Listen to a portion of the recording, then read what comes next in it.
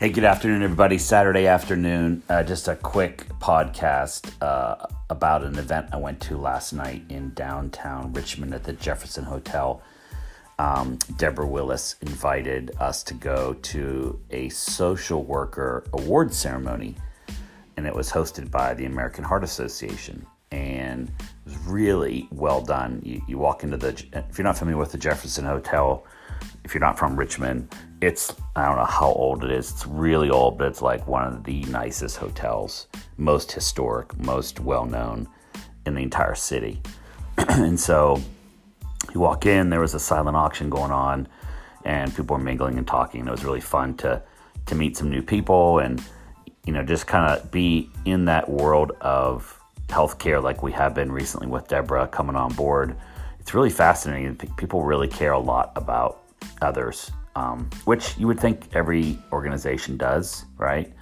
But not really. When you're in the healthcare field, at least in this environment that I've been in, it's unique and it's really nice, and it's heartwarming too to see people care about others. So it was fun to connect with new people, make some new friends, learn what's going on in that world of social workers, and we met people that did hospice care and met the folks at American Heart Association, which were wonderful. They had this big red table, and they were all dressed in red and very friendly. And one of the two of the people spoke.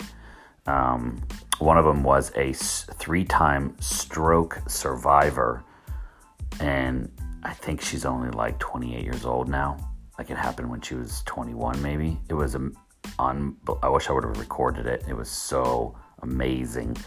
Like, the fact that someone that age had a stroke, and then what happened to her afterwards, and how she came back and happened again, and just her resilience.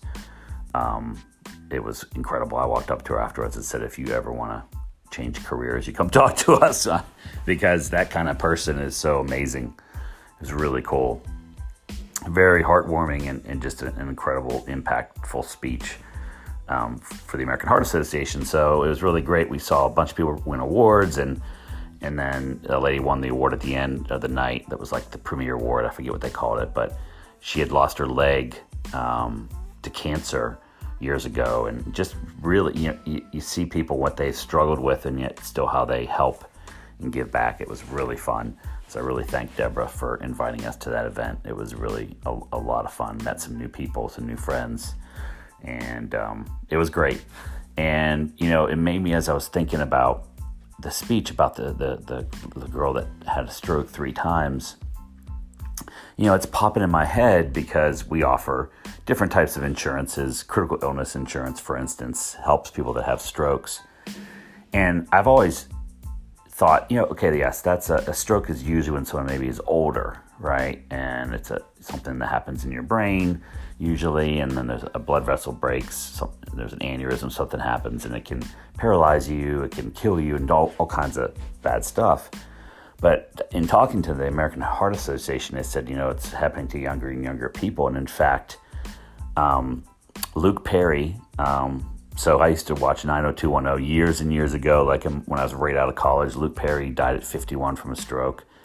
And then a director just recently died at 51 from a stroke. So you're like, we're hearing it now and I'm 51, we're hearing it now of other people. So it just kind of brought to light, some of even the things we provide, which aren't preventive in nature, right? Like, having critical illness insurance is not going to prevent someone from having a stroke.